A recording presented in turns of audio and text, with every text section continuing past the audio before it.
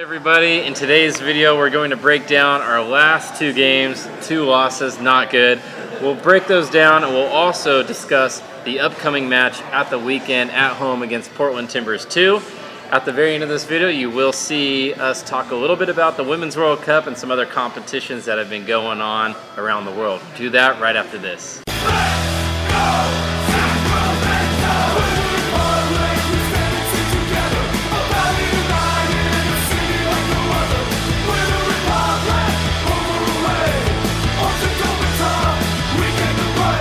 What's up everybody? Old Glory Red Report, a supporters channel by the supporters, for the supporters. The usual suspects are back here at Fort Rock Brewing, the place where we usually do all these videos. Casey J to my right, Jonathan Glatz to my left, Mark Anthony here. Man, well, what can you say? We didn't have a video last week, so we will talk about the Reno game that happened. And also the game versus Fresno. So Reno, we lose 2-0 on the road. Casey, myself, had the opportunity to go to Reno, had a little fun. Good times. Maybe a little too much fun, but we still... we had a lot of fun. We could have had more fun if the team had won. That would have been better. They lost. First takeaways from the game. You know, I think we talked about it. They played us on the smaller pitch, but I don't think our team performed poorly. It's just not creating or not taking chances created. I mean, Iwasa gets a penalty. I'm sure we'll talk about that a little bit. Too easily saved. Other chances, we had plenty of shots on goal, and you know those chances just went lacking. John, what was your impression of that game? I mean, it's you know we started getting excited a little bit the past couple games, but to me, it's the story of our season. Ups and downs, huh? We could have performed, but we didn't. And I know we talked about that, you know, during the first part of the season a lot. We didn't perform good enough. We could have taken chances that we didn't. We have key mistakes. I mean, it's the same song and dance that we've been seeing on the first part of the season. Yeah, the away support was fantastic inside that crappy stadium. There was a lot of TBB there, a lot of support. You know, they put the TBB in pretty much the furthest spot in the entire stadium that they could. Right behind the catcher's bench. Yeah, so, you know, the fan support was great. I thought personally, we won't say this very often, I thought Iwasa had the worst game of probably his Sacramento career. I mean, he missed a sitter and he missed a penalty. He just doesn't usually miss that. Yeah. I mean, maybe one good chance every once in a while, but we saw some uncharacteristic mistakes from Iwasa, not just him. We had more shots. I thought we controlled the game, but you have to give Reno credit. Their two goals were really nice. They put them away. Yeah, and you talked about it. We had 14 shots, 3 on target.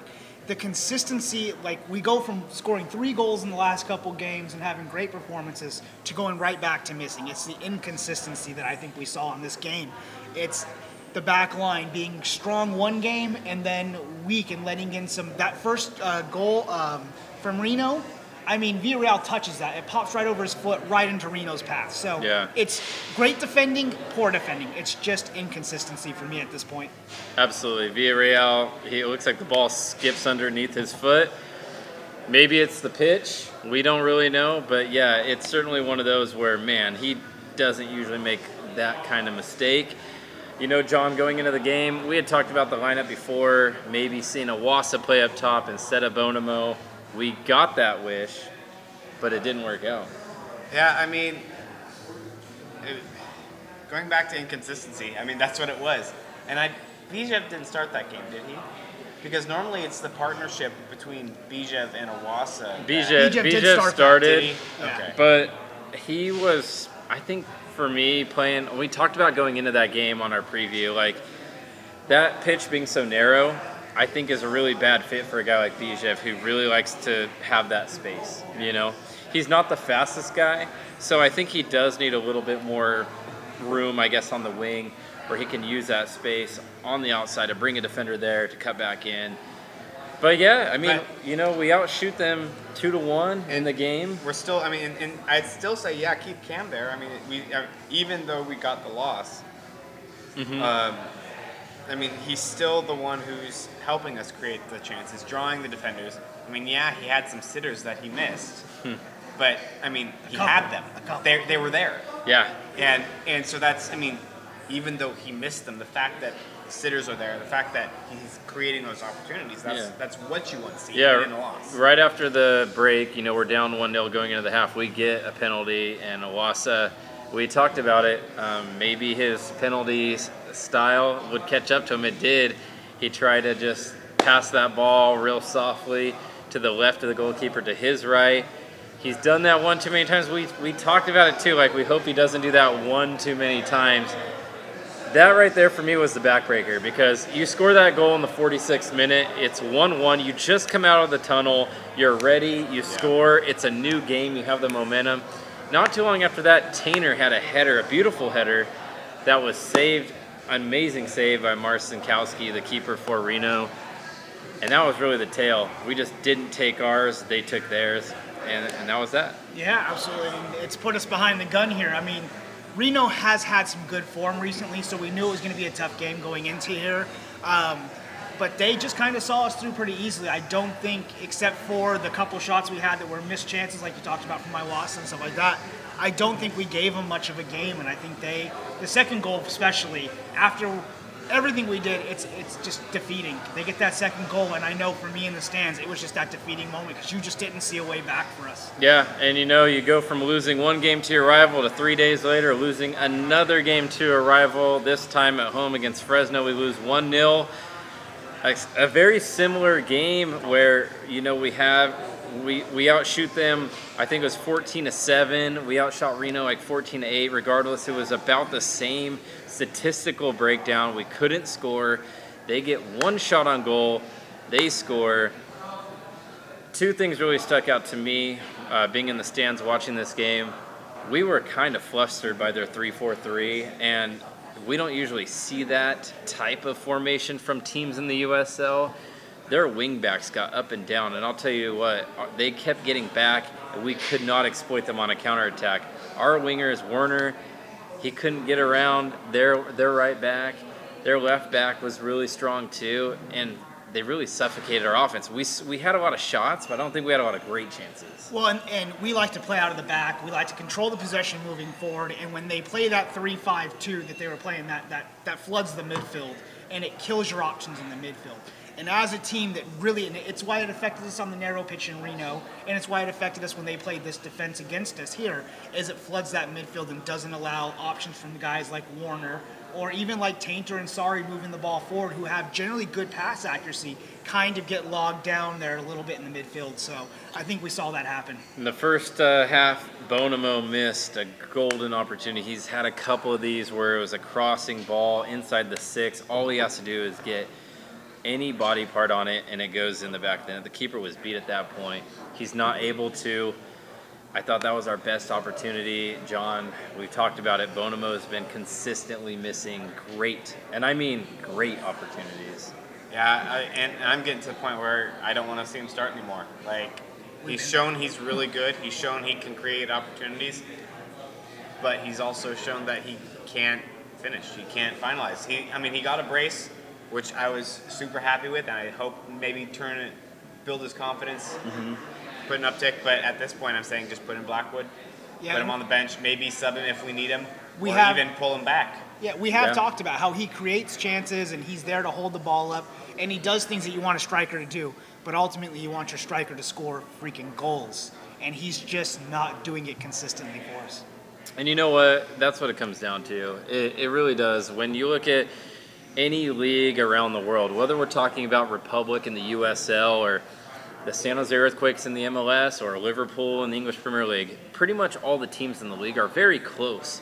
I mean, there's not a big gap between the very best team and the very bottom. The difference usually is who puts the ball in the back of the net. I mean, it really comes down to that, you know? Well, yeah. And he was one of the players I think we were really excited about when we signed at the beginning of the season. He's got size, he's got strength, he's got the physicality part down, but the goals are just not there. He was that hold-up player we were hoping to get, and that we were kind of hoping that Isley would be for us last season. And Isley didn't work out, and I think Bonamo came in and kind of took over that same mantle where, like, we needed you to come in and hold the ball up when we get to Fontaine or when Sari, like we talked about before. Pass that ball up. We need you to hold it up and allow Bijev, allow Warner, allow these guys to get into the game. And I just don't think he's doing enough. But ultimately it comes down to he's not scoring. Yeah. Regardless, though, I thought we had a good control of the game. even though it was 0-0, we expected a low-scoring game. Fresno is a really good defensive team, like our team.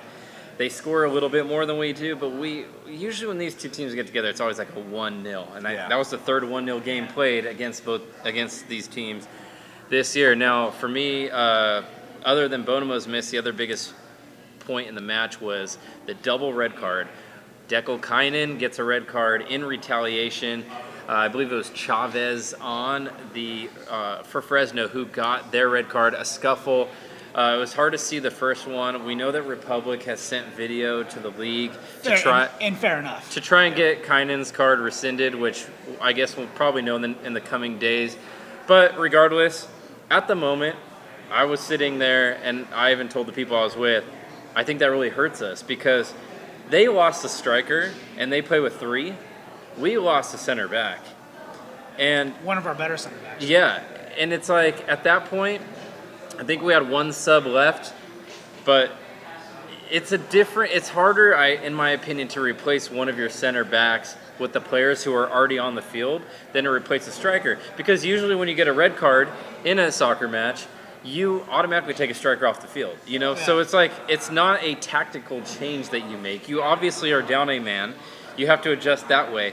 But when you lose a center back, you have to make a change. And we saw Ray Sari drop in there, and I mean, honestly, Ray Sari might be our best player, but he's not a center back. He just doesn't do it now. He's probably the smallest player we have other than Shannon Gomez on the pitch.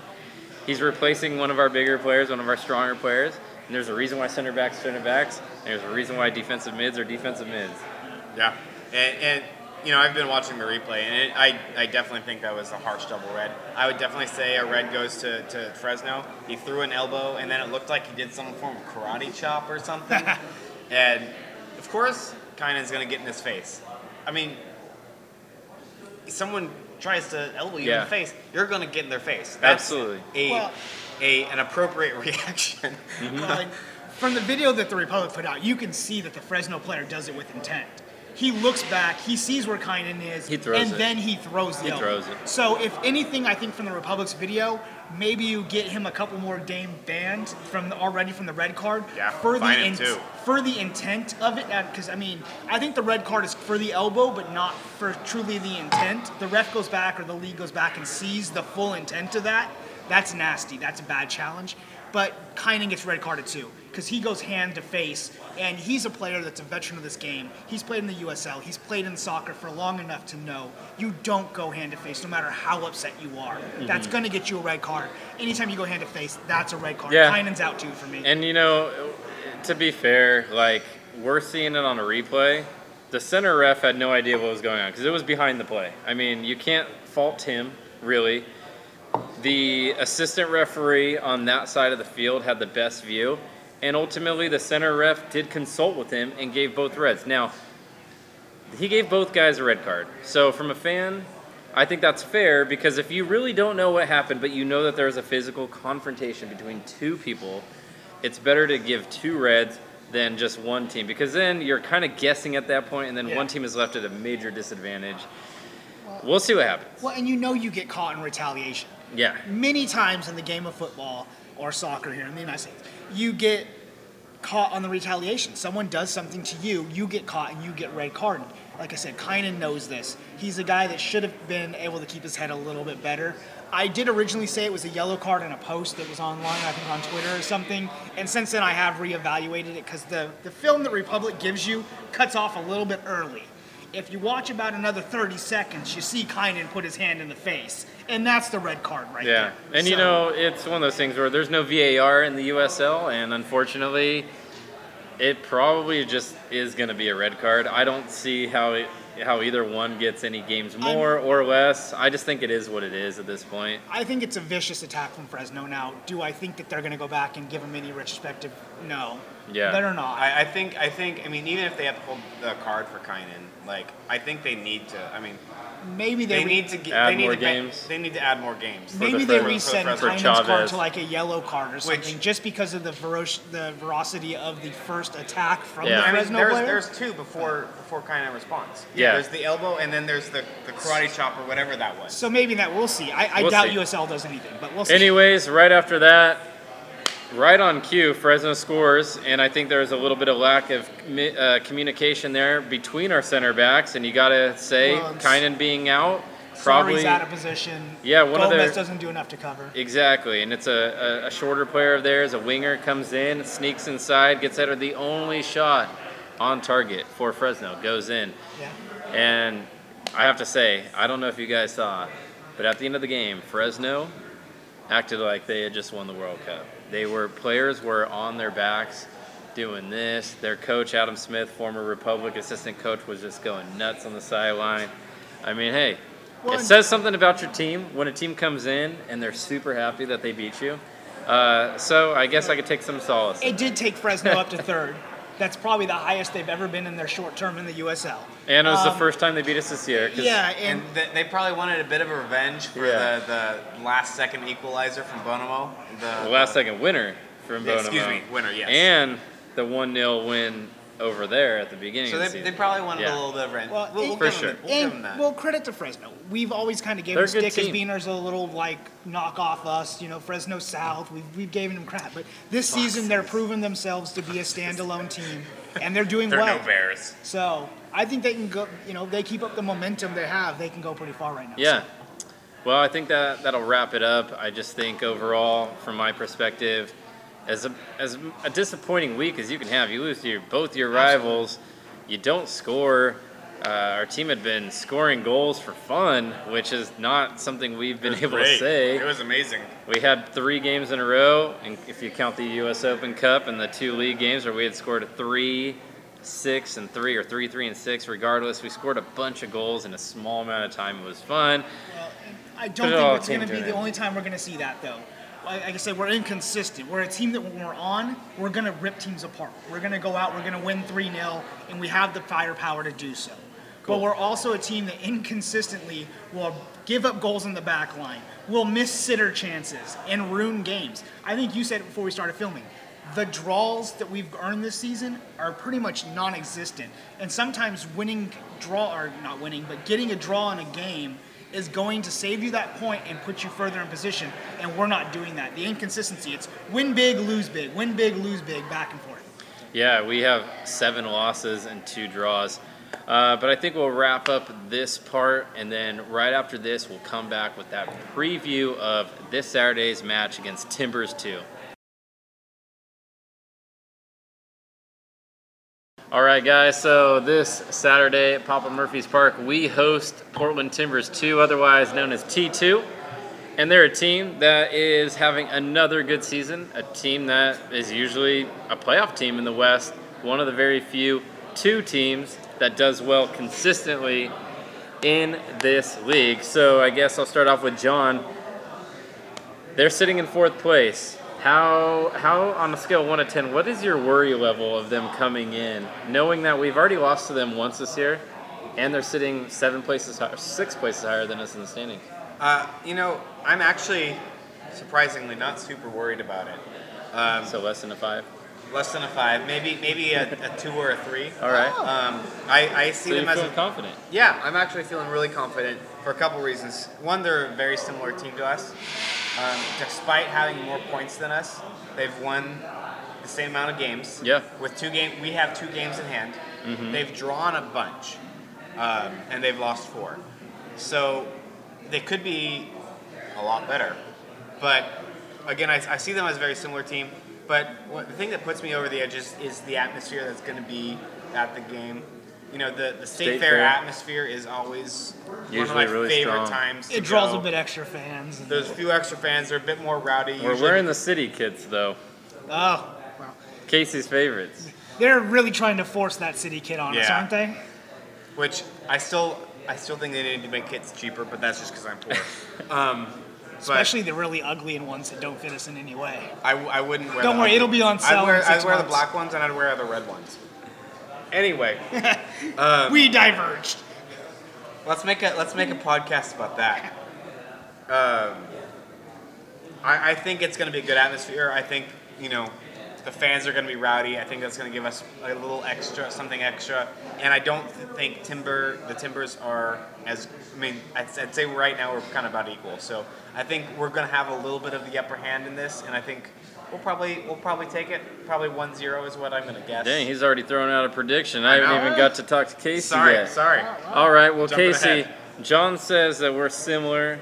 I see what he's saying there, but one or a couple points where we're not similar is goals for and goals against. They have 36 goals for. That's third in the West. We have 24 goals for. That's fourth worst in the West. But they have also given up 29 goals, which is fifth worst in the West, and we have given up 20, which is fourth best in the West. So, with that being said, what type of game can we expect? I think it's going to be a game where you're going to see goals. Both teams don't have the history of clean sheets. I mean, I think Timbers has only had 2 clean sheets, and we may have had the same amount. I don't think we've had a whole lot of them this season, maybe more than them. I've had, I think 4, but anyways, yes. Both of us are very low on clean sheets. They're giving away about 1.6 goals a game. Like I said in the post-match, we are an inconsistent team where one game we score 3 goals, the next game we don't score any. Well, Portland is a team that if we do get on a roll, we could definitely score some from. So, I'm with John. I think this could be a game that we should go back and get the bounce on. We should be able to get the win and put ourselves in the right position just because it's a team that defensively isn't doing as well as some of the other teams we faced recently. Absolutely. Such as Reno, Fresno, etc. Absolutely. Now, one similarity that both teams have coming into this game, both teams are not playing well right now. Both teams, you could say, are out of form. Timbers, they've gone 3 games in a row without a win. They've lost 2-1 at home against Reno. They lost 4-2 on the road to Phoenix. 1 win in their last 5. Yep, and they drew Tulsa in their very last game, 1-1, a team we just beat 6-0. But on the flip side, we have lost our last 2 games. So is part of your confidence going into this Saturday's game because of their lack of form? Yeah, I mean that is part of it, and that's also where I drew some of the similarities. Is our struggles with form. Yeah. We've won 2 out of our last 5. They've won, right? Remember that, right? Yes. 2 out of our last 5. We were on a win streak before having the 2 losses. And they've 2 only recent won losses. 1. Mm-hmm. They've drawn a couple more, but We won 3 of our last 5. Pardon me, 3 of our last 5. But I mean, they're still very, very inconsistent, and out of the last 5, only 1 win. Yeah. So I know I talk a lot about confidence and stuff like that, but they're not going to be as. We may be a little bit more demoralized, but with our form, we know we can win. We're going to have, I think, that little extra kick in addition to everything else that's going to be at the park. I would kind of want to follow up on that same thing that I asked John about their form. It's fine that they lost to Reno because that's a good team. They lost to them at home in a very well contested game. They lost to Phoenix 4-2. Phoenix has been destroying everybody, but they're on 6-game balance or something, 5-game balance. But they tied 1-1 against Tulsa in Portland. That game, I think when they look back on their season, they're going to look at that and be like, how did that happen? Does that game in particular kind of make you, give you an even bigger boost of confidence going in? I would like to say yeah, but they're just as inconsistent as we're inconsistent. A win here, a draw here, a loss here, it's nothing that we can say for sure they're not going to come back and have a terrific game against us. Now, we did talk about a little bit, they are a 2-team, so players go up, players come down, they change their lineup a little bit, so they do have that to credit the inconsistency to on occasion. So maybe they get a little more credit in the fact that the inconsistency probably comes from the movement of players and not having players all the time and that, but I still think we can win, but it's a game that you have to kind of throw your hands up at because any team on the day could probably win this one. And fun fact, when they tied Tulsa, they scored in the 98th minute. They got a penalty kick pretty much on the last attack of the game. So they were fortunate just to get a point in that game. But big team bias. But as we talked about in the last segment, the difference between the 2 teams here, yes, they score a little bit more, but they give up a little bit more too. There's not a huge discrepancy in differential, but they're a team that's grinded out a lot more draws, whereas we're a team that hasn't been able to grind out some of those losses that turn them into draws. Going back to the last time we played Portland, I don't know if you guys remember earlier this season, we lost 2-1. That was the game where famously we got 2 red cards in one game. Vijev and Harris. Subs coming on. Bijev and I think Haras got like the fastest double yellow I've ever seen a Republic player get. I think it was like 2 in 15 minutes or something. But we were at the watch party over at Costanza's, and it was kind of an upset because, I mean, the players just lost their cool in that one, really, is what it came down to. And you know what? We had, I think, the better possession for most of the game. But again, it was a game where we gave up a penalty kick and we got 2 red cards. Like, you're pretty much going to lose 99.9% of the games that happens to your team. Yeah, absolutely.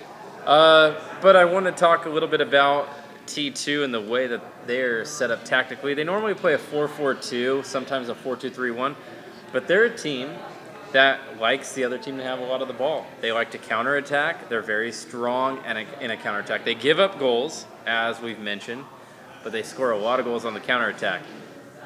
I think we're kind of a counterattacking team when we're at our best as well. So, John, what are you seeing in terms of the styles? Both teams, I think, are very comfortable without the ball, but somebody obviously is going to have the ball at all times. So do you think we're going to be on the front foot, holding a lot of possession, and T2 kind of sit back and try and hit us on those counters? So, I mean, if we're playing them, maybe one of the things I'd like to say is continue to play possession ball, but keep your lines a little further back, not let them have the opportunity to do that quick counterattack. Make them have to bring players forward, allowing our players to continue to get in position. So that's kind of what I'd like to see. Continue just to play out from the back, continue to have the possession, and also let them try to make the runs. Granted, they are a team that can score, and they've scored more than us this year. A lot. But, again, and maybe I'm too confident in our guys, but we've also shown that we can have good D. So just play a lower defensive line, and heck, maybe even bring the midfielders back a little bit too, so they can't do the counterattack. So we can close them down quickly and win back possession, and then work up to our goals. Casey, I want to ask you pretty much the same thing. Tactically, I mean, both teams are counterattacking style. Is that do you see us, I guess, holding most of the possession and them, I guess, welcoming the pressure? Or do you see maybe our guys, I don't know, maybe Elliott goes in with the game plan and we're actually going to give them the ball, press them really high? I don't see Elliott changing his game plan at all. He hasn't all season. He's very much got it set in his head. He's playing this 4-2-3-1, possession out the back, where we're going to try to press up high when we lose the ball, and win it back, like you said, and counter on the high possession. So I don't think he changes tactics at all. I think we play the same thing, and I think we will see kind of a slugfest back and forth on the press, because I think both teams are going to try to play the ball as soon as they turn it over. I think both teams are going to play a high possession or a high press on the possession when they're not in possession, So I think we're going to see kind of a counterbalance game where we see both teams trying similar tactics to it. But I think overall, if we do the game we play, we could get a result, but Portland is going to be very, very hard on the fact that they're going to play us high, they're going to play us strong, and they're going to play us hard. Yeah, Portland, most of their games they have in the 40s in possession, so they're usually like below 50. The last couple games we've lost because we haven't scored goals, but we've created chances. We have 28 shots in the last 2 games and no goals scored. We've held possession. We've outshot our opponent 2-1. That's a big I kind of agree with you where I think we'll have the lion's share of possession. I'd see a 60-40 kind of split. And hopefully our guys will be able to create space. Because we know, though, that's kind of our team's problem is that the final third. And when teams kind of sit, I think that hurts us because we don't find the spaces like maybe some other teams can. And the chances created aren't so clear-cut. A lot of times the chances we create are straight at the keeper, or they're off target, or just not quality shots. So I think when we have teams sit back on us, we don't quite find our rhythm as well as we do when teams do press. But we will see Portland play a little higher on the counterattack, so we could get something out of it. And when teams press, and I don't 100% agree with you, because there's been a lot of times when the teams press where we just don't look like we have it together. We look like we can't even put a sequence together. That's that inconsistency. And that's, I'm not 100% sold. I mean, I gave my tactical suggestions, obviously, but I'm still not 100% sold on that. I think that'll get us the best result. But, I mean, I think it was Reno. When they were pressing high, we couldn't do a dang thing. We couldn't even get it out of our own half. Yeah. Well, So I mean, I'm not sold on playing out of the back on that narrow pitch, though, does make it harder. So our tactics on True. that game alone were kind of It's just ugly under soccer, the gun. man. Yeah, we're under the gun from the start. It's So I see ugly. your point, and I agree on your point on the fact that we didn't play well in that game. But I think if you spread the pitch out and you give us the room to play out the back, they don't hold us in as quite as much as they did. one thing we do know about Timbers too is that, like you mentioned, they have a lot of different players that come in and out. Their MLS team uses their academy, which I really like. Like, I Yeah. really respect that. They pull players up all the time. Now, with that being said, there's a few players to watch out for, but we don't know if they're going to be on the roster this coming Saturday.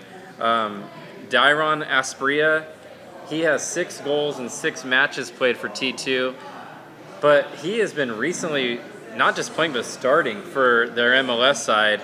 So I doubt he'll be available for T2, considering he's been on their 18. Do we know who Portland plays this week in MLS? I don't, but he just played on Saturday against NYCFC on the road. So I don't know. We'll see, I guess, right? 6 appearances, 6 goals for him. So I mean, he's a guy that definitely. Eric Williamson is another player who has a center midfielder, 3 goals, but he has 7 assists. But he recently has been playing too. He just got his first MLS start of the season about a week and a half ago. I don't know if he'll be available. Fun fact also, Eric Williamson, cousin of Queen Latifah. Oh, nice. Fun fact, you can tell your friends. Some rap royalty. Yeah, you only get that kind of Facts stuff here from- at the Old Glory Red Report, by the way. You only get those takes here. hot take. Foster Langsdorff is a starter. I think we're pretty confident that he's going to be one of their 2 strikers. He's started most games for them. He's got 4 goals, 2 assists. Hurtado is a winger who's got 5 goals for them. So I think Hurtado and Langsdorff are going to be their 2 main goal-scoring threats. Wharton is the man to look for in the middle. He's the one that has their most chances created on the season. But other than that, I'm not sure who to expect from their keeper, their back line. So I guess we'll see. But I guess we can talk a little bit about what we do know or what we can expect from our guys. Casey, I'll start with you. Who starts up top on Saturday night? I would like to see Iwasa up top. We talked about Bonomo just not doing enough for us. Now, Elliott has been very keen on Bonomo, and like I said before, I just think Elliott's been very stubborn in his ways. I don't agree with that necessarily, but he has not wanted to change his tactics, and he is stuck behind players that haven't played well. And Bonomo is one of those players. We said it a few games back when we made predictions that we didn't want to see Bonomo start, but yet we still saw him start. And he's not performing, but I would like to see Iwasa, but I hate to say Bonomo will probably get the start again. John, I'll ask you the same thing. Who starts up top Saturday night? I mean, I pretty much completely agree with Casey, but just to be different, I'm going to say Tyler Blackwood gets the start. Blackwood, oh, that's a name we haven't heard in a little while. Well, they've kind of had like a little social media thing with him doing the bottle cap challenge, making sure he's still fresh on people's minds. So maybe he gets to start over Bonomo. And is he coming back from injury? He did have a bit of a, I think he had a rib injury. Thing, yeah. He hasn't been, I don't think he was on the 11. He hasn't been. He on wasn't the 11 on the past, 11 like, against 4 Reno games. for sure. Fresno, I'm a little fuzzy on that. I'll have to check, but he's been out. It's been about 4 or 5 games. So maybe we see him come out. Maybe he scores the winner. You know what? I think that if Blackwood is available to play and fit to play, I agree with you. I think he's going to be in the starting 11. Blackwood was was on the substitute bench. Didn't get in? Versus Fresno, but did not. So that's a good sign that he's back to fitness. And with a week and a half now, he should be ready to go. I agree with you, John. I think that if you're Elliott and you don't put Iwasa, I don't think you roll out Bonomo. I mean, it's either Iwasa or Blackwood to start for me, and I think that's what Elliott will do. I mean, look, Blackwood hasn't really gotten a chance to play striker. He got a chance to play winger. He really hasn't had the best season. I don't think he scored. No, he has 1 goal, that meaningless goal against Vegas. Not meaningless for him, but meaningless in the grand scheme of that game. But yeah, I think the fans all, I mean, it's nothing personal, but I don't think the fans want to see Bonomo on that starting 11 come Saturday night. I know Elliott's been super stubborn about playing Iwasa as a 10, but he's not a 10. I still think Iwasa's our best option at striker, but I think Elliott probably plays Blackwood. So with that being said, Casey, let's talk about our 2 wingers. You know, Werner's kind of seen maybe a little bit of dip in form. I don't know if maybe the pitch got to him in Reno. Fresno, I think he had the toughest matchup on the field because Ellis Hayden is probably the best right back in the USL, and he really just shut down Werner. Do we see Werner rolling back out there, or does he get a rest? No, absolutely. We see Werner. Warner's been one of our best players of the season. I know we just had that poll on the Republic where they gave it to McCrary, which I was surprised. For the month? Yeah. For the player of the month? Yeah, and I was surprised. Good for McCrary for winning that, but Warner's been our most fantastic player in the sense that I think he's dragged this team through a few games to get to victories. Even when we're not winning, I think he's a player that drags us along and at least gives us some hope. So I see Warner and Bijev starting as our wingers, honestly. What about you, as in terms of on the wings? You know, I don't necessarily disagree with Casey. We may see Horde. He started against Fresno, I believe. He played about 80 minutes, if I'm recalling correctly. Possible. So we might see Horde. We might see. I would prefer to see Bijev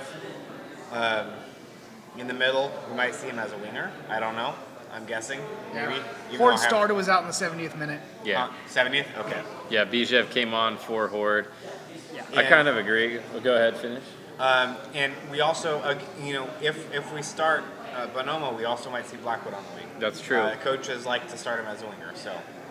Yeah, and I kind of agree. I think we'll see Bijev and Werner. I would be surprised if Horde is out there. I thought against Fresno, not that he had the worst game, but he's just not the attacking presence that a team like our team. We can't afford to not put our best attacking players on the field because we don't score enough goals. So if you have a guy like Horde, who's a very good player and should be a defender, if you have him as a winger, you're really lacking in the attack from that side of the field. So I think we'll see Bijev, Werner, Blackwood combination, probably two of those three. I wouldn't be surprised. Maybe you throw Alleman's name in there. He did come back in against Fresno a little bit, and I think he's a guy that Elliott does like too. So and you know what, man? I still think that we're at a juncture in the season where we may not know the best 11, or players are still shuffling in and out. Like Bijev played well, but then the last couple of games he was on the bench for one, and then against Reno he was pretty quiet. So we'll see what happens there. In the middle, I expect Sarri to play every single game. I would expect I think Sarri's our best player. Skundrich has not played recently, and I wonder if that means we'll see him back or if we'll see Villarreal. Partain got the start last game. What do you guys think in terms of the other player next to Sarri? I think we see Villarreal. I mean, he's been. I know Casey wasn't sold on him earlier. I'm still not sold on him, honestly. But I think he's been probably the best option we've had. I think that he's had some pretty dang good games.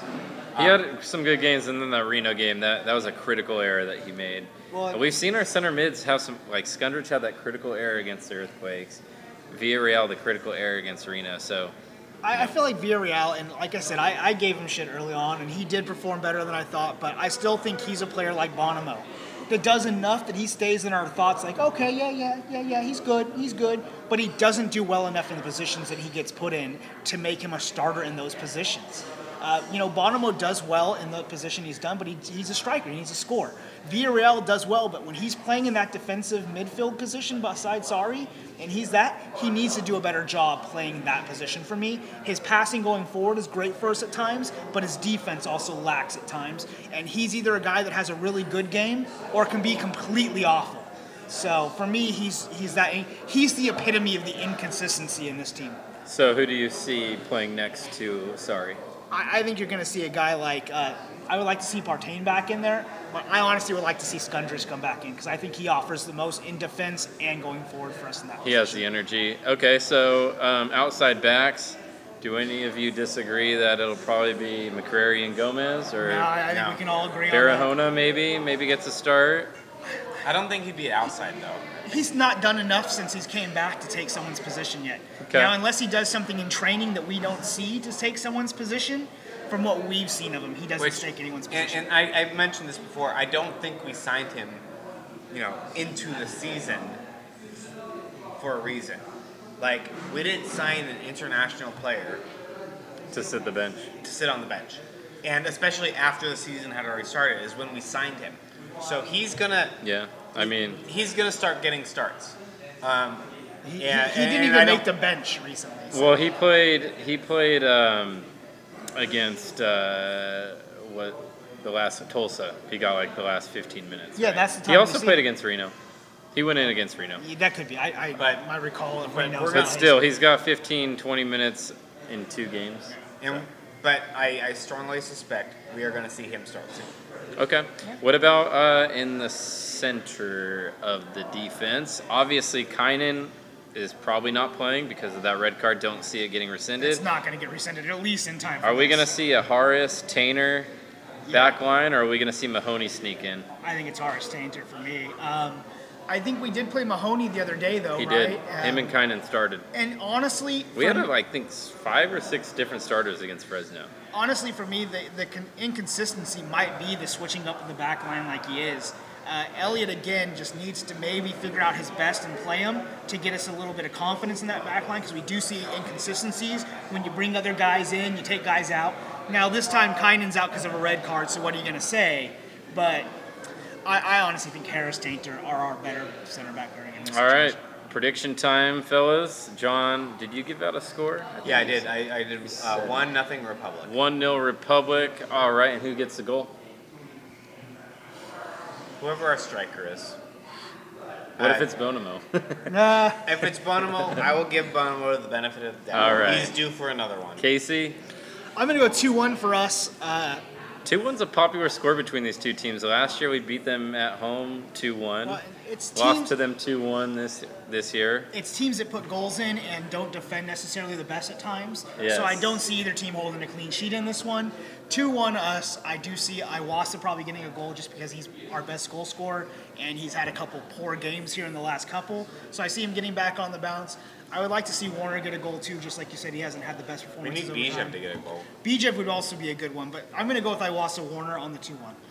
I think I said we lost 2-1. We actually lost 1-0 to them this year, so sorry for that mistake. But my prediction is... How dare you?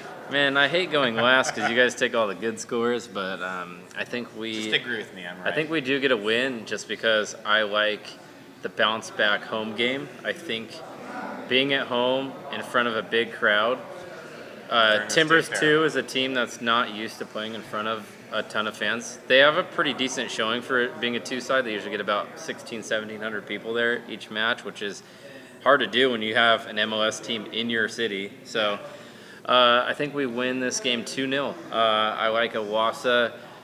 I like Iwasa get 2 goals. You know, I think that he is probably really upset with how last week went, especially in Reno. Missing that PK, missing that sitter that he skied over the goal in the first half.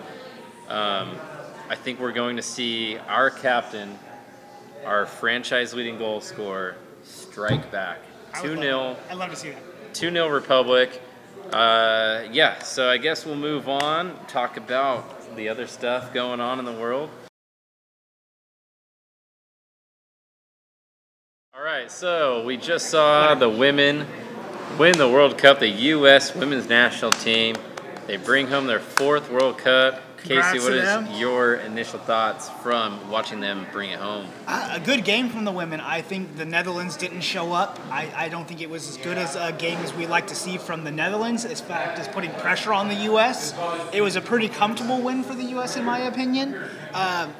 It's unfortunate. It did have penalties involved and things of that nature, which is going to always give people room to talk, if you would.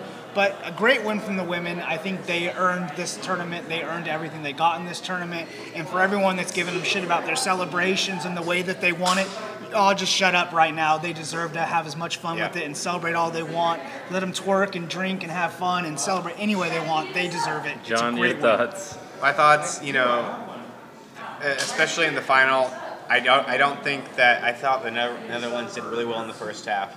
And then obviously we just dominated in the second half. But I agree with Casey. I think, especially for the people here in the U.S., we need to cement our status. We are the best women's team in the entire world. We own everybody. And until someone is able to show our women that they are not as good, we can do as we please. We can sip tea. We can do the pose. we can, you know, I loved watching their celebrations afterwards. It shows how good they are. It shows how passionate they are. I mean, I would even contest that they're more passionate than our men. They are so happy and love and they work so hard for what they got. Yeah. They deserve everything. Yeah, women's soccer here in the United States has always been elite. It continues to be. Fourth World Cup, in my opinion, it's the most impressive one, just because of how the women's game has developed around the world. Yeah. You know, the 91 team, the 99 team, the 2015 team, those are very good teams in their own right. And in fact, I'll probably credit the 99 team with progressing the women's game to where it is today. Brandi Chastain, famous pose after winning the World Cup. But 2019, the women's game, man, like, you know, I was talking a lot with friends watching those games. It's like the women used to be very tactically good and like defensively organized, but now they're like, they got skills, they got tricks and flicks and all they got the sauce now. You know, you can see it, and it's not just the U.S., but most of the U.S., but the Brazilian team, the English ladies, the French team. Big credit to the English team. I think they had a good tournament. And the French team, too. I thought that the U.S. beat the two best teams. They definitely did. You know, beating Without a doubt. England. That England-U.S. game was really good. The France-U.S. game was really good. A lot of VAR nonsense in this tournament, though. Yeah. I mean, But I will say that, you know, it seems like a lot of people have a lot to complain about, whether it was Rapinoe or whether it was the celebrations or whether it was 13 goals against Thailand, whether it was dropping the flag after the game, like, you know, or drinking, like you said. Give it up, man. Like, they won, they dominated, they worked their asses off their entire lives. They got here. Everybody said, well, you better win. And they said, okay, we'll do that. And they did it. And they did it in style. Especially I mean, I will never apologize. I mean, we dominated Thailand. I will not apologize for that. We need, I mean, especially here in the United States, like, because there's, you know, the unequal pay. I mean, they need to, they don't need to. They are proving why they are deserving of it. Yeah. They can dominate these other teams. With dropping the American flag, I just want to address that really quick because I saw a bunch of people posting on how disrespectful it is. I watched that video like 3 times. It doesn't seem like she's being disrespectful. It seems like she's moving on, and then someone comes and takes it away. It's just one of those things where people are just going to nitpick at everything. And you're going to read into everything, especially in the political climate we're in today. Everyone has their opinion on every little move. Someone not kneeling for something, not singing something, not doing something. So Yeah. And this team is probably the most American team you can get. From I agree. Protesting 100%. against Trump, from and I don't know about being brash, to being bold. brash, That's being very bold. American, right? Yeah, exactly. Like, being the best taking it to the English. and yes, the most American thing you can do. being very brazen in how they carry themselves, like that. You know, we like that, but you know, the people who have like an agenda or didn't want the team to do well going in, they found a reason to pretty much critique everything, like we mentioned. Scoring too many, scoring not enough, celebrating when they scored, all that. Well, and if you're someone that's criticizing the women's game, I know that I saw a lot of online too. That people, I'm not going to support the U.S. women's team because of the way they're protesting and the things they're saying. Look, it's just as un-American not to support your team because of the things that they're saying. We're a country that has freedom, the right to say and do as we please. So you support them no matter what, and leave your political agenda out of it, just like you think that they should leave their political agenda out of it. It's a game, and no matter what the players say, no matter what people do, on the field they won. Don't take that away from them. Well, it is kind of ironic to say I don't support this un-American team while actively rooting for the team to beat the American team. Yeah. I find that irony pretty My whole good. point, though, is you support what happens on the field. Regardless if you support the players and what they're saying and what they're doing, this is our national team, and you support the players in the field. Yeah, so let's move on to the other U.S. national team, the not-so-impressive one. Although they had a good tournament, the U.S. men fall to Mexico 1-0. I thought it was a really good game. I mean, the U.S. came out strong in that first half. And for me, my takeaway is you can't miss 2 or 3 big chances Not in a and final. think you're going to win, Not in a especially final. against, Especially a team against like Mexico. Yeah. Not in a final two. in a big And you game. also saw, I mean, we've got a lot of really young players starting. 18, 19, 20-year-olds starting the game. And the future's bright. Yeah, we lost. I was really bummed that we lost, especially. We saw a good game. Especially in the I mean, not the closing minutes, but the last 15 minutes, I think, is when Mexico scored. Yeah, and Mexico, and it was a great goal. You it got to was a- give them It was credit. a really good goal. I mean, they played well. They played tactically. They moved the ball well. Shot was on target. We missed several really good chances, especially in the first half. Yeah. But, I mean, you watch some of the players, especially Christian Pulisic. Yeah. He played phenomenally, despite the loss. He showed his was the skill. young He player showed of the why. tournament. Yeah. And that bodes well for the future of the U.S. team. Yeah. Yeah.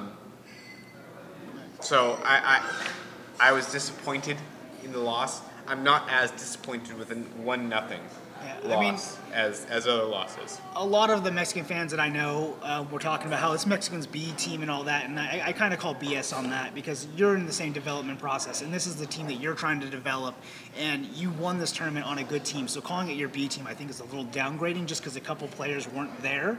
I think you still have a very good team in Mexico, and it was a very good game for both teams, and it was a development process for both teams. And in the CONCACAF, this is what we expected to see in the tournament. Yeah, well, I you mean, know- there was Jamaica, there was Canada, who both did pretty well in Haiti. this tournament. Hades that did well, but ultimately in this region, it comes down to these Yeah, two Mexico is missing 3 or 4 probable starters, but so was the U.S. too. John Brooks, DeAndre Yedlin immediately come to mind. Well, A couple of our younger players are going to be on the team. teams. So I did see a lot of Mexican fans being like, "This is our team B team," and like, come on. Take But that off the Mexico table still right had now. their best striker, Jimenez. I mean, he scored. I think he won player of the tournament, so he scored a bunch of goals for them, and obviously had the key assist in the final. But yeah, it was a good game, man. My only other complaint on this game is I do think Mexico should have been out of 10 men early on in the game. I don't remember what Mexican player it was. Does go full on arm or hand around neck on the U.S. player, and to me that's a red card ejection immediately, no matter what time of the game it comes in, no matter what happens. There's no VAR in this tournament, but if there's VAR, Mexico's down to 10 men early I did on. like the tenacity of the game. It felt like a very U.S.-Mexico atmosphere. It did. It you was a know? good game. I was a little hesitant, like what kind of game are we going to see? But you could tell that the 22 players on the field really played like it meant something to them, which I thought was nice. Did you guys catch the Copa America at all? Brazil? I did. Yeah, Brazil with their 2-0 win. What did you think of that? Brazil's a team that, again, we talked about. They had some issues in previous World Cups. They've had some bad losses in recent history. But this is a team now that's starting to bring in new players, getting rid of the old guard, just like USA, just like Mexico. They're going to start coming back, and they're definitely a good team. And I think coming up in the next World Cup and further competitions, they're going to be a team that are going to have to be worried about. Did you see that guy on their team named Everton? Yeah. You know that he's named Named after after the club? Everton, yeah. Named after. So Everton should get on signing Everton because he's named after Everton, Yeah. and that's just so meta. It would be awesome. Yeah, right. I thought that was pretty funny because I actually looked that up. I was like, his name is Everton. Like, let me look this up. And He had a he was terrific- born the year that Everton won the FA Cup in '96, and He had a that's where his terrific name tournament was. too. Everton had a really good He tournament did. as well as Brazil, but Everton himself. He plays for Grêmio right now in Brazil, so he's a player looking to make a big move. You know, early 20s. I think he's like 23 years old, but he's probably the best player in Brazil right now. Next, they say. So we could see him making a big move. Maybe to Everton, maybe to Liverpool. Who knows? You know, wouldn't that be something? I think Brazil looked better without Neymar in the team, honestly. I think without him in the team, you saw a more fluid team, They are a a more more fluid congealed team. team. I think Neymar, and I've had this opinion of him in a long time, that he disturbs locker rooms and he disturbs lineups because teams try to fit him and play around him. When you take him out of the equation and you allow those other players to play freely, I think they were a much better team. And for me, being Neymar out of this tournament is what won Brazil this tournament. I agree. I think that goes for a lot of the big players, including Messi, who played for Argentina. And he Which is had- another big talking point. Yeah, no, I know.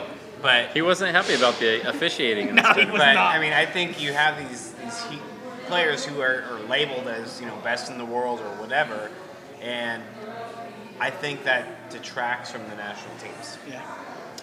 sometimes on that level, it's hard to have a keystone player in there like a Messi, like a Neymar, because you feel like you have to build a team around him.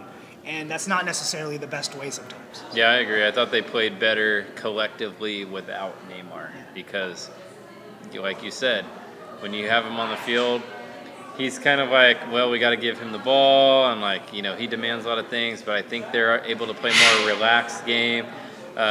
Gabriel Jesus, I mean, He had a Firmino, terrific final. Everton, I mean, they all played very well together. What'd you think about Jesus' second yellow card? I think he's dumb for that, honestly. The ref is looking at you to retaliate at that moment. So anything you do is going to get taken in the retaliation mindset.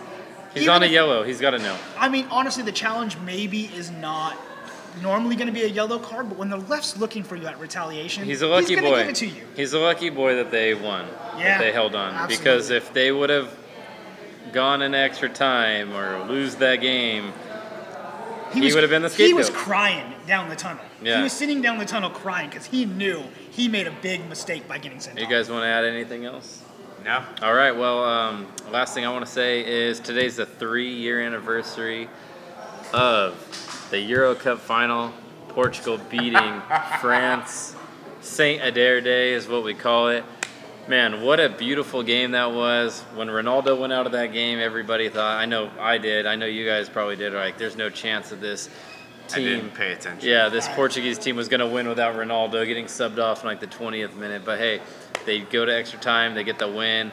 Biggest win in Portugal history. So we'll wrap it up with that. We want to know your thoughts and your opinions on this Saturday's game. Give us your thoughts and opinions on the 2 crappy losses that we all witnessed. Talk to us about the Women's World Cup and the other international events that we just discussed. Yeah, we are approaching mid-season. We got to do a mid-season So awards. pay attention the next couple weeks. We will put out the polls on Twitter and Facebook and all that for the mid-season awards. We'll do that video coming up, so stay tuned for that. So Saturday's our 17th game. I believe we play 34, if I'm correct. Maybe 34, 30. 36. I think it's 34, but I could be wrong. But we are, like you said, I think this Saturday is the midway, the official midway point. We're getting pretty close to the midpoint. So, like Casey said, keep on the lookout for that. Thanks for joining us. I guess we'll see you guys next time.